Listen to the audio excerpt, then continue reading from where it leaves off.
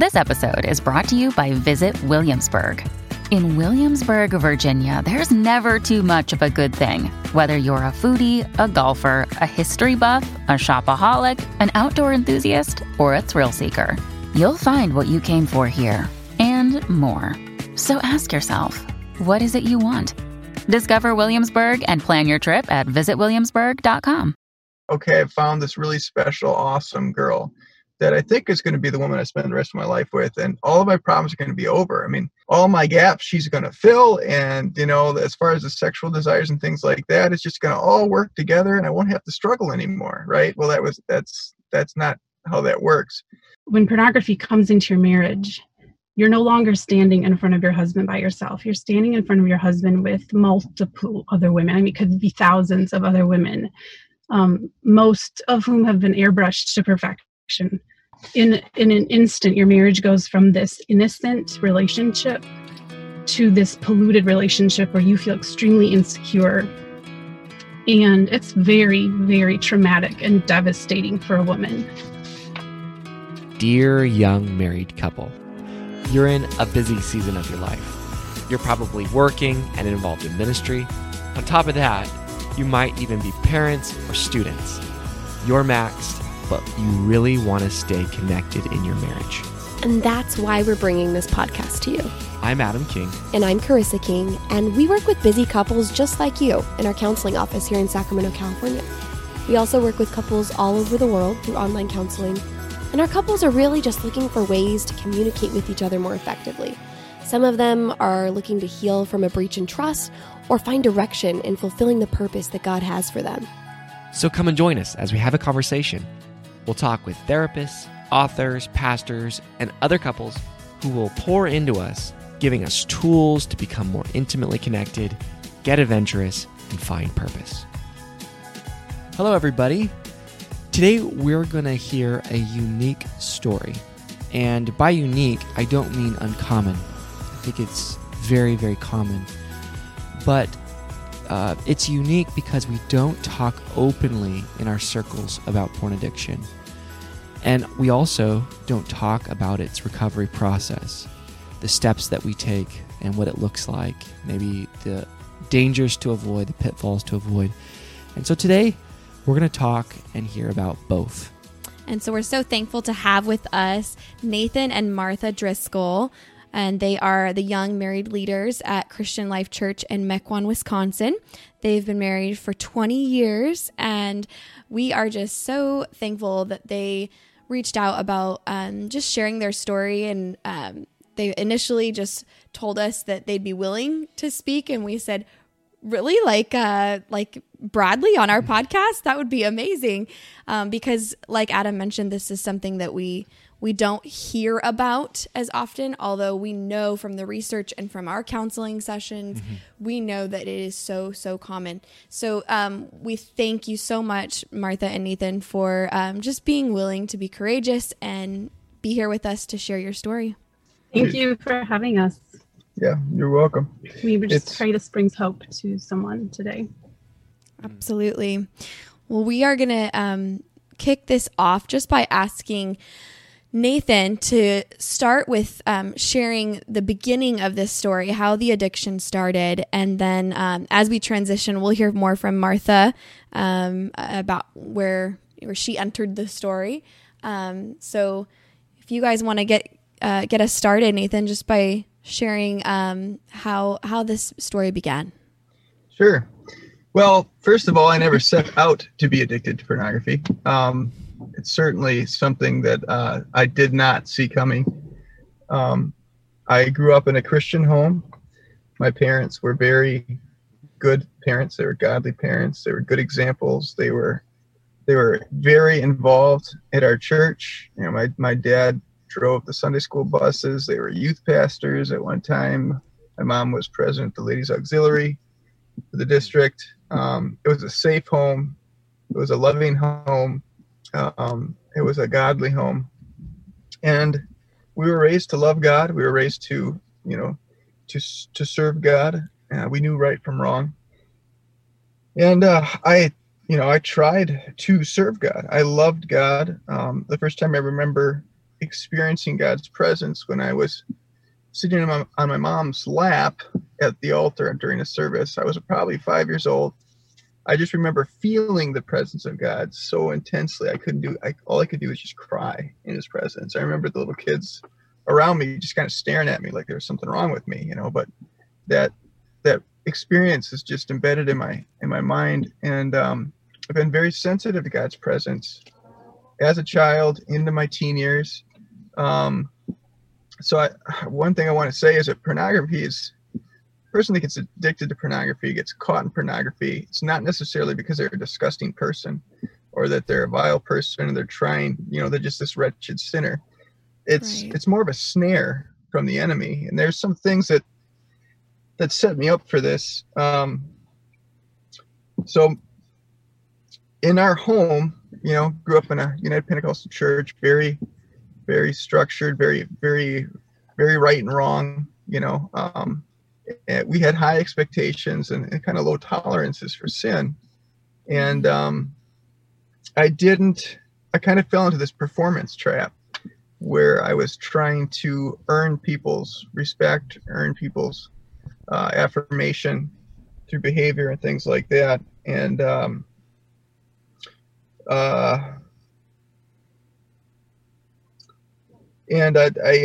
so if I made a mistake, I would bury that mistake. I wouldn't talk openly about it. I would hide it, and there became a pattern kind of in my life of mistakes were hidden, and if I could do things right, that was something that I wanted people to see. And another thing that was going on is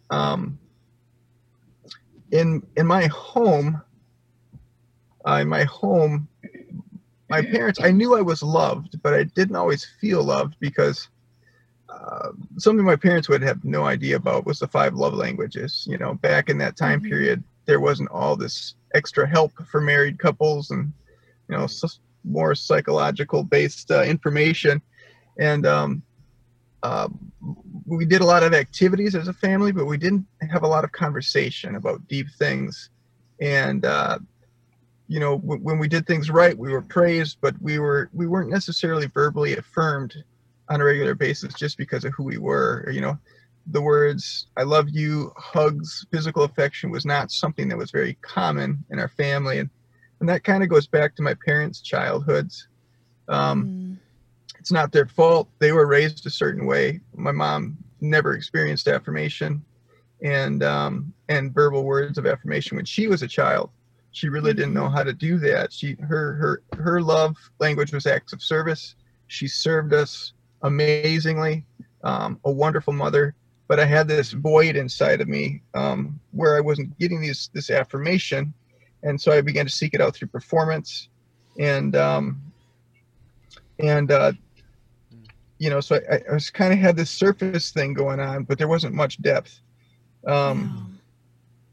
I think this is a really good point. I mean, I know you're doing a great job at showing a void, but of course, just hearing it that's really good information for parents to take in to make sure that their kids know they're loved and to focus on speaking their love languages and kind of showing that in the loving atmosphere of the home, huh? So I guess you're saying that maybe it could have been a lot different if it was a different climate in some ways. I think so. I think it could have been different, and it's not the fault of my parents at all. Sure. My parents gave me more than they had. When it came to a heritage, they gave me a godly heritage that they didn't have growing up. My mom grew up in a very fractured family, and it's a whole story there. It's a pretty amazing story, what God took her from and how he transformed her life. And then my father, my grandmother served God, my grandfather didn't. Didn't have, that they just weren't, God brought them a long ways. And I had a better start than they did.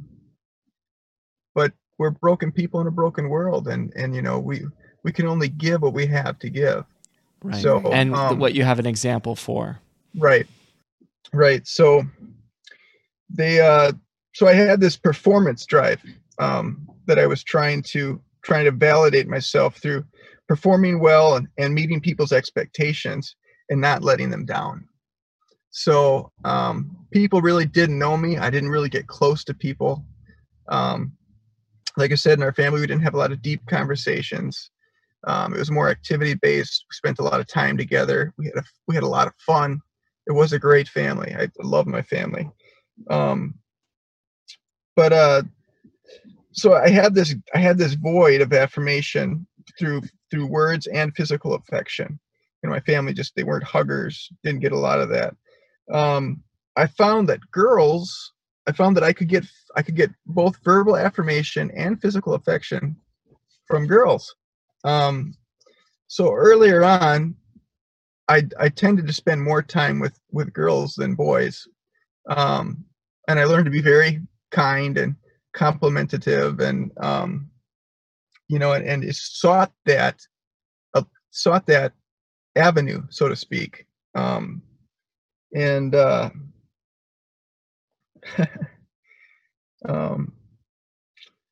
I had this pattern that was kind of set, and I really hadn't done anything horrible at this point.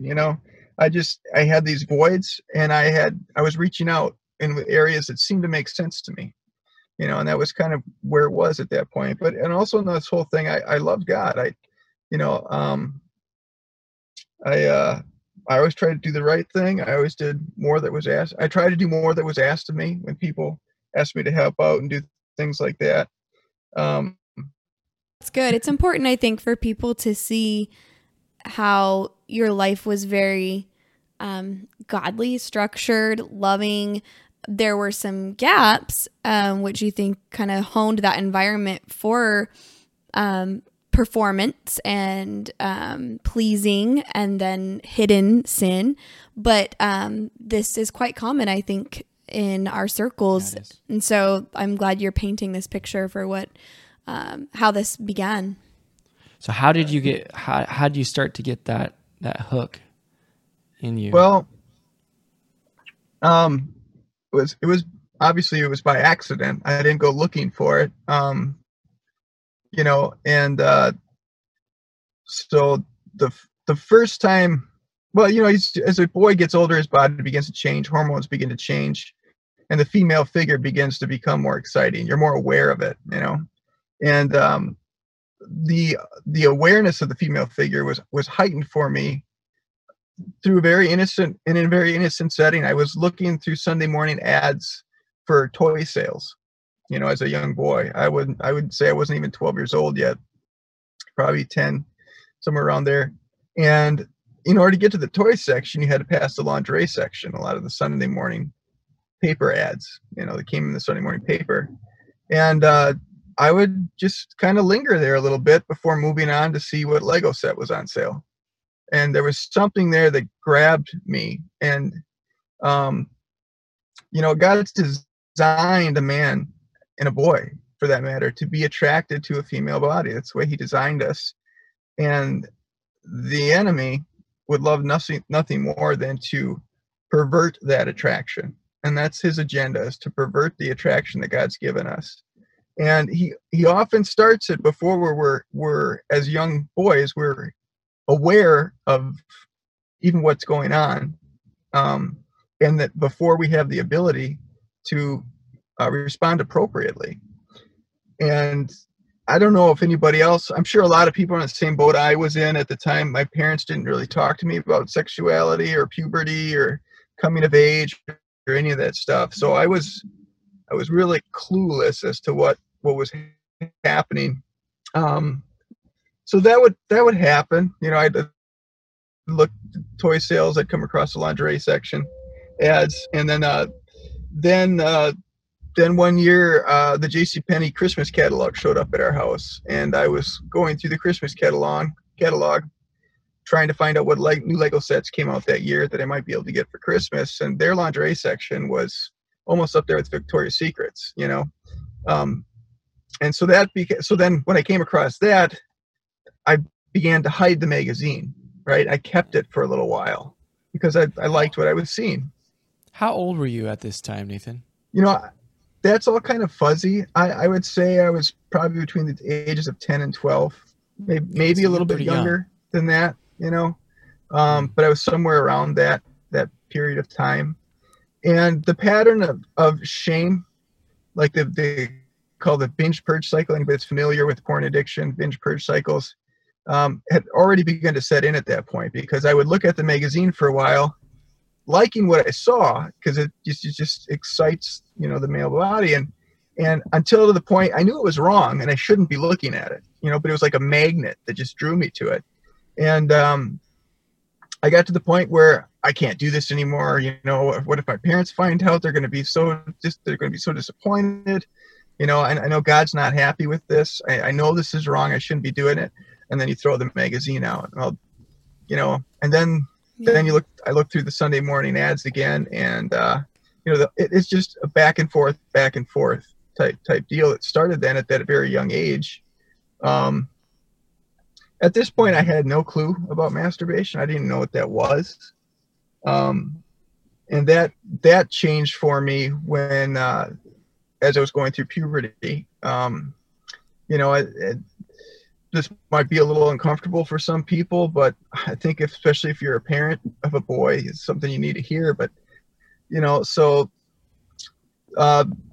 boys, when they go through puberty, they have something called a nocturnal emission. Their body produces, testosterone. The body releases it in the night. And I happened to wake up at the end of a nocturnal emission that was connected to a dream. And I experienced the sensation that comes with that climax while I was awake. And I found that I could replicate that. I mean, it was probably one of the most amazing things I'd ever felt at that point. Right. And I wasn't expecting it. I wasn't prepared for it. It was a very shocking experience. And at the same time, it was an amazing experience, right. So when I found out I could replicate that, I began to replicate that, and found that, that feeling was heightened when viewing the images of a female body, and the pattern was set at that point.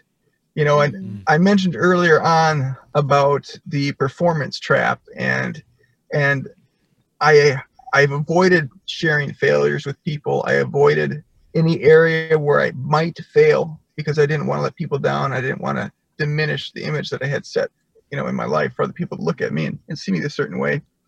And so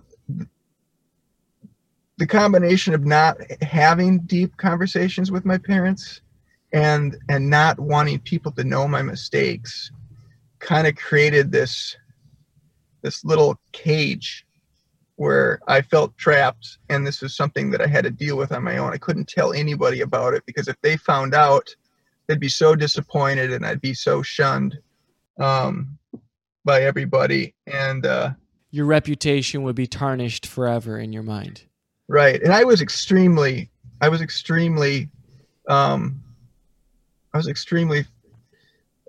performance driven. If I got a 98% on a test, I was disappointed. If I didn't get 100%, I was deeply disappointed. Yeah. Were there times, Nathan, that you tried to share it with anyone, like a friend or mentor or parent? I didn't really have any close friends, like one-on-one friends. I hung out with a lot of people, and we did a lot of activities together in the neighborhood and at school and things like that. But I didn't really have a lot of close friends that I really talked to intimately. And I think that was just an extension of my family relationship, where I wasn't connecting with people. So I really didn't try to reach out with anybody in my little circle of friends. There were a couple times I did try to reach out for help, though. When I was older, about the age of 16, what happened? I realized that this was not something I was trying to beat this thing, and I wasn't able to beat it. So I went to my mom one night. I asked to talk to her in a living room. I called her in the living room, and we sat down, and I looked at her and I said, "Mom, I'm struggling with masturbation." And I didn't mention anything about looking at the ads or anything like that. And at 16, you were probably looking at more than just ads. I was and I wasn't. It was mostly I did find a place where I could get access to some pornography, but I really wasn't delving into that much at that point. It was really it was the Victoria's Secret catalog that would come in the mail. It was the Sunday morning ads. It was that kind of stuff that I would hold on to. And it wasn't until I got a little bit older that the pornography really became more common. And I didn't have access at that point really to computers. We had a computer in the home, but I didn't have access to internet pornography at that time. It was pretty much just paper stuff. And so I talked to my mom. You shared that with your mom. Right. I shared that with my mother, and she didn't know how to respond, and she kind of put her hands in her lap, if I remember correctly, and just kind of looked at the floor and was like, okay. And she really didn't know what to say. I didn't know what to say. I don't remember anything else that we talked about at that moment.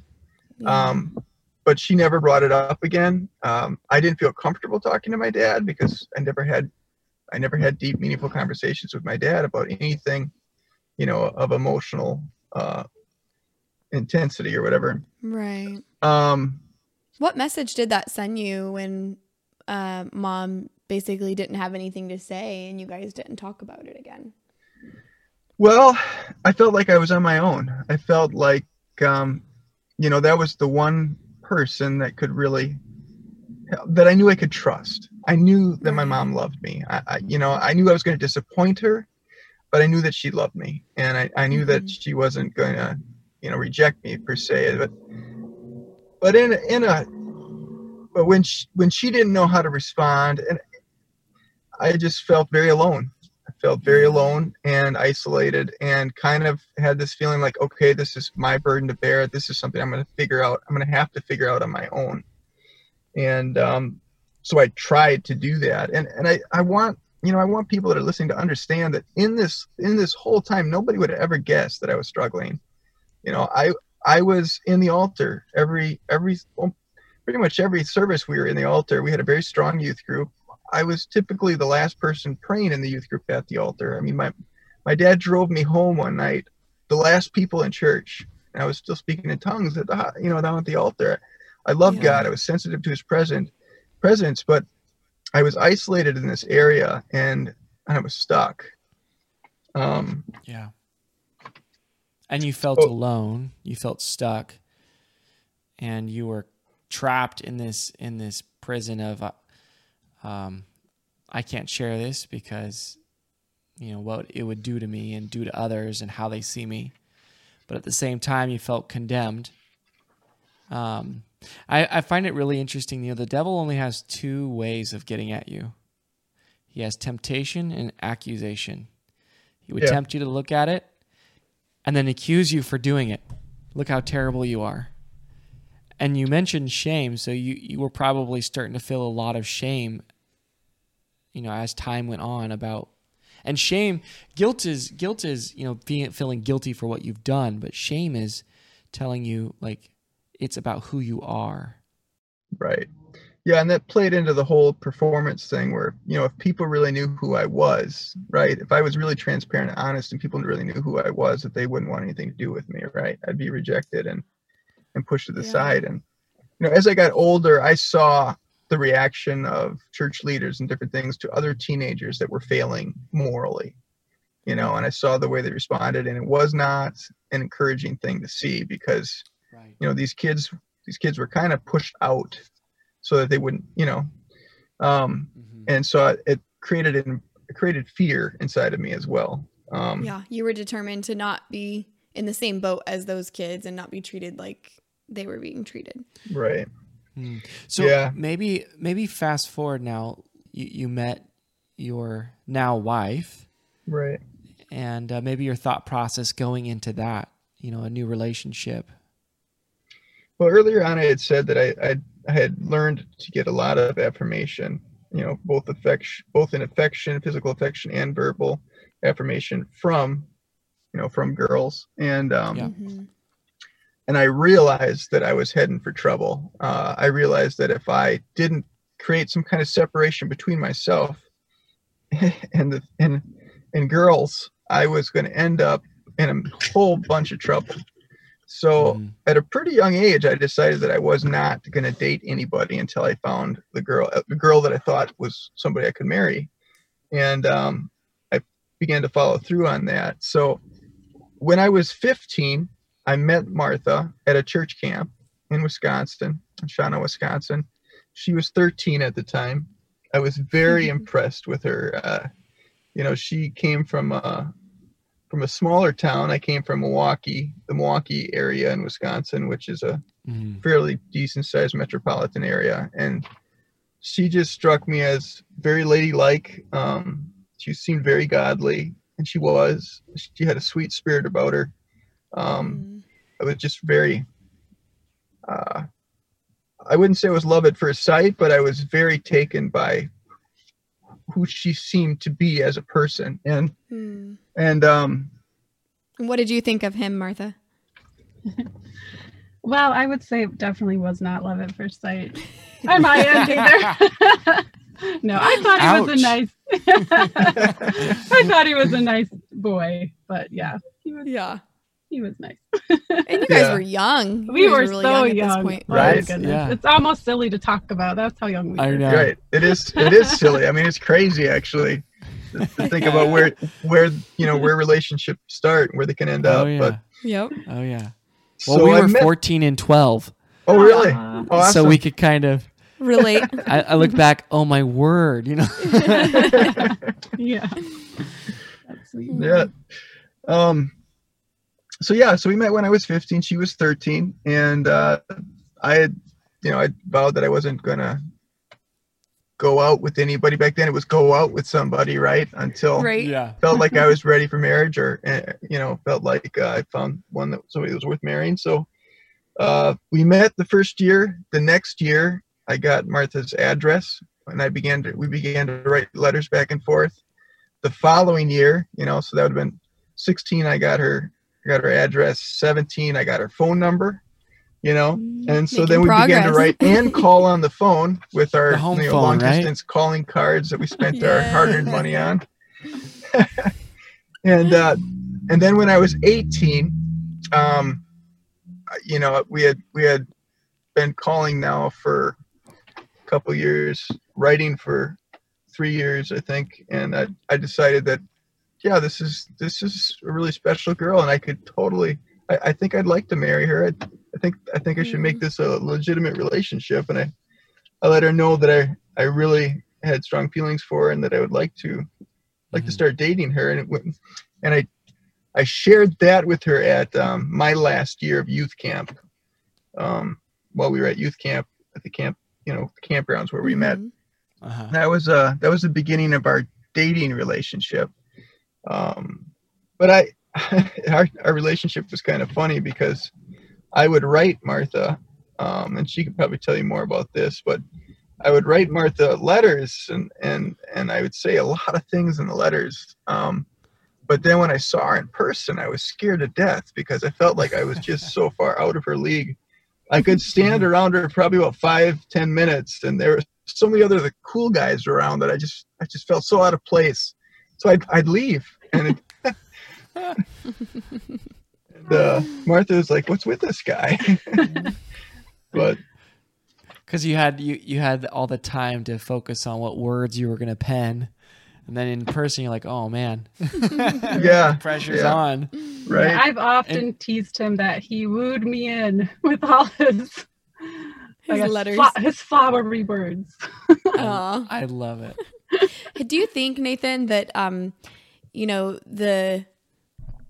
the idea of having a connection with a real woman, a real person, was also difficult for you because there was that risk of rejection, and the pornography didn't offer that rejection to you at all?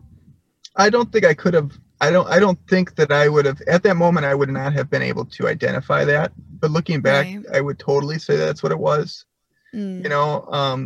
Something I've learned now is that pornography really is just one of many outlets that people, or traps that people fall into as an outlet for emotional stress. And I didn't have a healthy way to deal with that as a young boy or a teenager. It became an outlet for me when I felt vulnerable, or when I failed at something, right?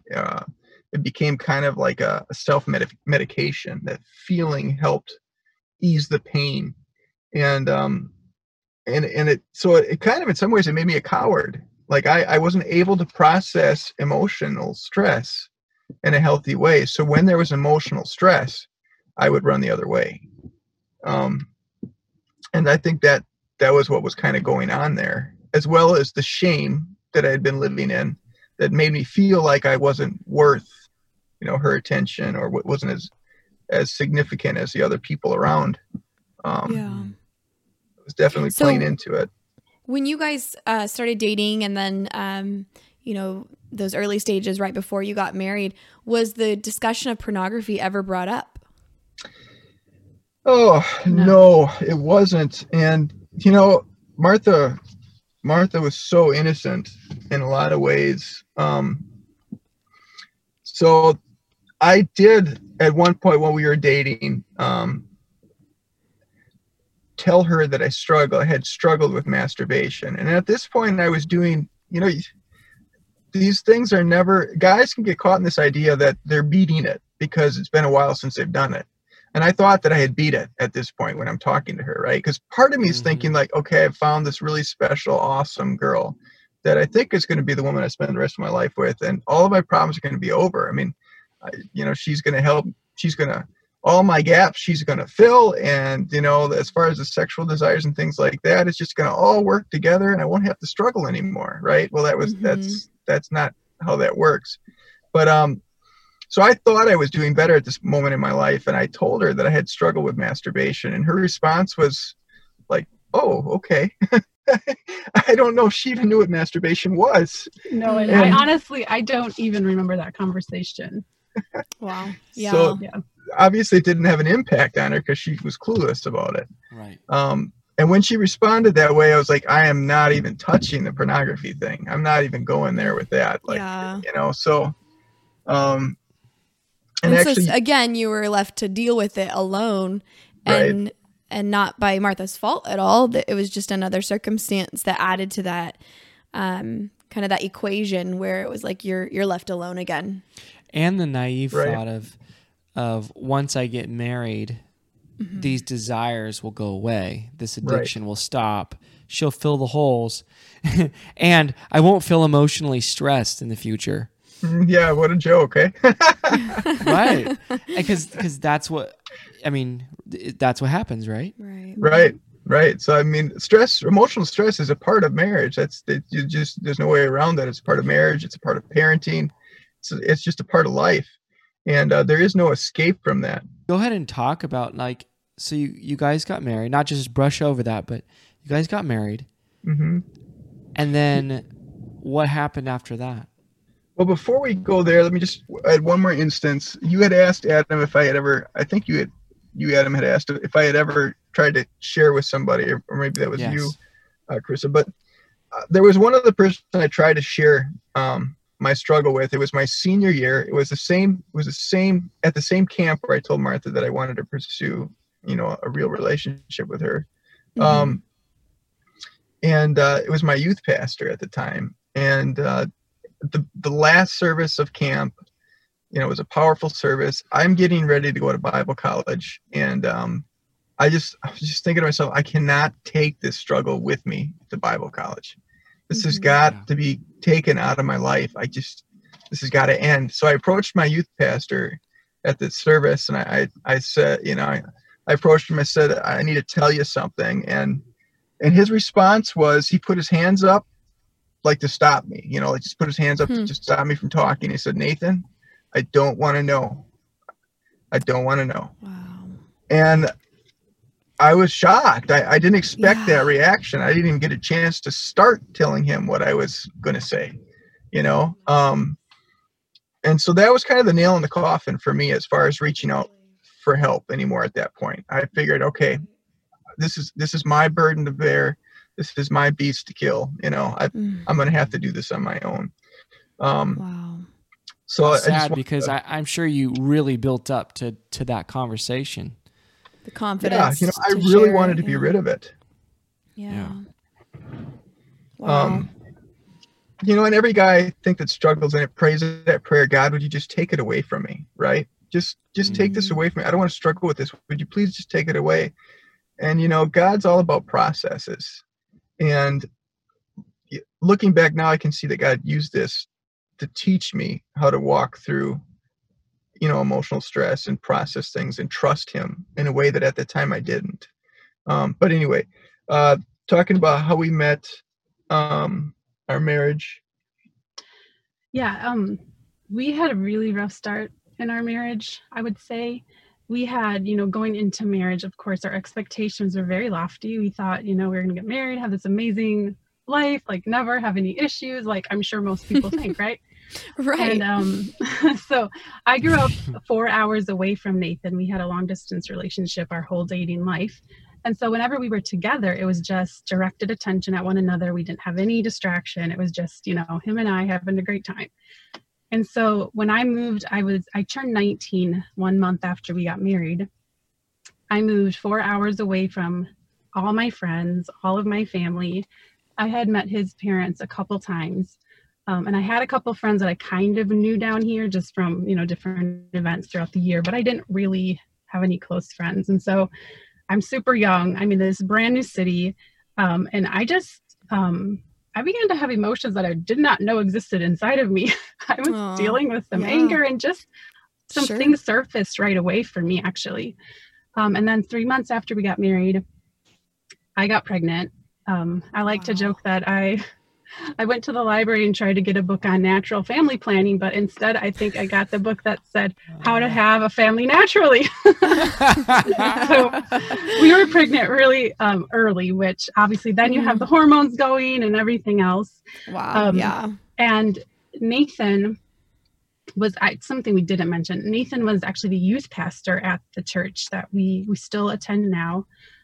It was a very small church at that time. And going into our marriage, I was really excited that I could come alongside him and minister. It was one of our biggest conversations probably before marriage. It was a passion of his. He really felt a passion for youth ministry. And I thought I did. But I had a couple leaders, very close leaders in my life, that had behaved very hypocritically and had done some things with multiple girls within my church. And I knew enough at that time that it placed seeds of mistrust. I wouldn't know to the extent of what all went on until much later in life, but it was enough that I felt, I had kind of this, it was just a small little, mistrust already inside of my heart. In men or in leadership or both? I would say both, for sure. Yeah. Yeah. And that made its way into your relationship with Nathan as well? Yeah, because there's kind of something set inside of Martha, a determination that she would, how would you say it? Well, I know I mentioned to Nathan, I don't know if I mentioned it more than once, but I did tell him about, what had happened with these men. And I said, if that ever happened in our marriage, I don't think I could stay with you. I don't think I would be able to let that happen and be okay with that. Yeah. And so I think that also was another little fear then in him to ever come clean to me. Right. Yeah.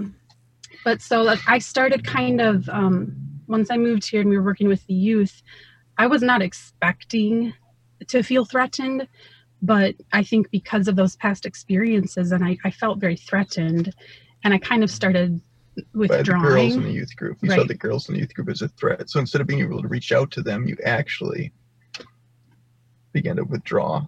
Right? Yeah, and so I guess then it left him feeling like he was doing ministry on his own, which was an extreme disappointment to him. Gotcha.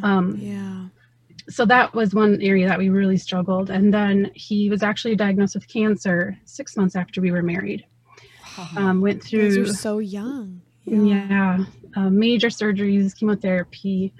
And I had a baby. Yeah. Just right before our 1 It's year like anniversary. every transition that you can think of happened in 1 year. Right. Well, and there was even more to that. We bought a house. We actually closed on the house 2 weeks before we got married. We couldn't move into it after we were married. We actually stayed in my parents' basement because it wasn't in good enough condition to move into when we got married. Wow. So we were remodeling a house that I'd like to say should have been torn down and rebuilt. But I was also going to school full time at Milwaukee Institute of Art and Design, and so we just had a full plate, and we were doing too much, and we were spread too thin, and we weren't connecting. And then there was that added drama of, here's something Martha and I had talked about doing, or so excited about it, and then instead of being something that unified us and brought passion to our marriage, it was actually causing division. And there were seeds of anger and bitterness being sown in my heart towards Martha, which right away there's that emotional stress, right? That emotional stress is coming into the relationship now that I thought was going to save me from emotional stress. So I began to struggle secretly, even I would say pretty quickly after we were married, once all this stuff started falling apart. Just fell back into the old pattern. And the art school was not a good environment either. I was dealing with temptation, it was not a good environment. Yeah. And so how quickly, after you guys got married, I mean, you said it was very quickly that you started struggling again with the pornography, but how quickly until it came to light? Well, the cancer, oddly enough, I feel like the cancer God used in our life to kind of like, it's kind of like him saying like, okay, guys, it's time to settle down and get serious. There's more serious things going on than what you guys are stressing out about. And the cancer actually put me in a place where for a while then I was doing really good, because I just spent a lot of time reaching out to God. It's like all the fractures between us kind of evaporated for a little while. And so that actually, I think that in some ways it kind of saved our marriage at the beginning. But it's not really the question you asked me. So when did it surface again? Well, Martha and I went on with life for another 7 years, and things with we never kind of came together very well with the youth ministry. Eventually that fell off. There was a real painful experience with that as well, that caused there's some things we experienced in that ministry that weren't handled very well by leadership. I was young. I did some things that were kind of dumb, and the way it was handled and everything, it just created a bad experience, which then further alienated me from the leadership in the church. And I began to die internally. I just, the cancer that had been inside of me, I was getting to the point where I was becoming a shell. So kind of transitioning into when Martha found out, Nathan, where were you? Kind of give us a description of where you were at that point. Nobody on the outside would have known probably if there was anything wrong, first of all. Martha and I on the surface looked like we were doing great, and Martha really didn't have a clue. I hid it really well for Martha. That I was struggling with pornography and had this deep, dark secret. She knew, I think, that there was something wrong in our relationship, and but she couldn't put her finger on it. And but I had gotten to the point where I could not control it at all anymore. I was kind of being driven by it, and I began to realize just how far it had taken me. So it had escalated quite a bit then, from occasionally looking at a pornographic website to now it was overtaking you. Yeah, I would seek it out. I would seek it out. I didn't even have a smartphone at the time, but I would, I'd look up images and things like that at work when I was on a job site. I was dying inside spiritually. Martha and I had talked about how the youth ministry was something we had really talked about earlier on. Well, that was no longer in our present, just due to it was just not something we weren't in that anymore. And when I stepped down from youth ministry, it's kind of like I gave up, and I began to just fall apart internally. And it was like any restraint I had was beginning to deteriorate at that point. And I had put my hopes, really honestly, in religious service, right? That performance-driven mindset. I didn't have the relationship with God that I needed to sustain me. I was trying to sustain myself. And I wasn't being honest with God. I wasn't being honest with people. I was following the pattern that I had started when I was a kid. And so I had this deep, dark secret that was killing me. And I began to realize that this was way more than I could handle, because I was having thoughts about people. I began to realize that if I had the opportunity, I would probably have an affair. And not because I wanted to. I didn't think I would be able to control myself. I don't think I would have been able to say no if I was in the wrong situation with the wrong person. I don't think I could have said no. And I began to experience depression and fear. And I began dealing with thoughts of suicide. Actually, I began thinking about, Martha's always told me that if I ever was like any of those other guys, she would leave me. She'd never forgive me. And I was like, I can't tell her, she can't find out about it. And I began to think about, what if I just disappeared and never came back? What if I just drove off somewhere and nobody ever heard from me again? That would be better. That would be better than them finding out and realizing that I was a fraud, and that, they would all be embarrassed. My kids would know, and they'd be embarrassed and disappointed. And I thought about driving my van off of a high-rise freeway when I was driving home a couple times. So you had really dipped to your lowest low, and also this sin has been magnified. Yeah. Bigger than God's forgiving grace. Like, it's because I guess you've been staring at it so closely, you haven't let it outside of the cave that you're in to face, God and what He can do for you.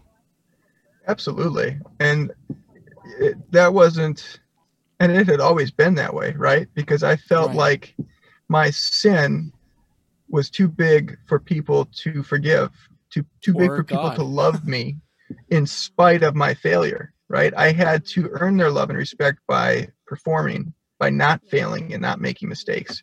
And I had just carried that into my adulthood. I realized that I wasn't going to be able to beat this thing. And I didn't have the courage or the strength to go to anybody for help anymore at that point. I had already tried a couple times with a couple people that I thought of anybody I could go to, right? So one night, I was home working on the house. That became my excuse to miss church, was I was working on the house. And when Martha was at church, I was in one of the rooms I was supposed to be working on, and I got very real with God. And I told him, I said, I can't do this anymore. I can't save myself. I'm not strong enough for this. This is going to destroy me. It's going to destroy my marriage. It's going to destroy my home. It's going to destroy my family. And I said, God, I do not have the strength to go to anybody for help. I just can't do it. I said, but I'm willing to go through anything you want to put me through. If you need to call me out, if you need to bring us some super uber spiritual evangelist through, and he needs to call me out in the middle of the service while I'm sitting there on the pew, you go ahead and do it. But I can't do it myself. Wow. I need you to step in and save me from this. And I was at my end at that point, and I just laid it out to God. I wouldn't say that it was a super emotional moment, but it was a very real moment. I was very honest with God at that point about where I was at and how I felt. And it wasn't long after that Martha found out. All right, friends, we really hope that today's conversation was beneficial for you. If you're wanting some help, some individual or couples counseling to help with broken trust in your marriage, this is a very difficult problem to solve by yourself. We'd love to come alongside you and help you through this process. Just reach out, give us a call at 916-678-1797 or shoot us an email at hello@dearyoungmarriedcouple.com. And no matter where you are in the world or in your marriage, we can set up a counseling session with you and we can work toward healing. We also post marriage advice regularly on our Instagram, which is @DearYoungMarriedCouple, and we'd love for you to join us there in conversation. All right, see you next week.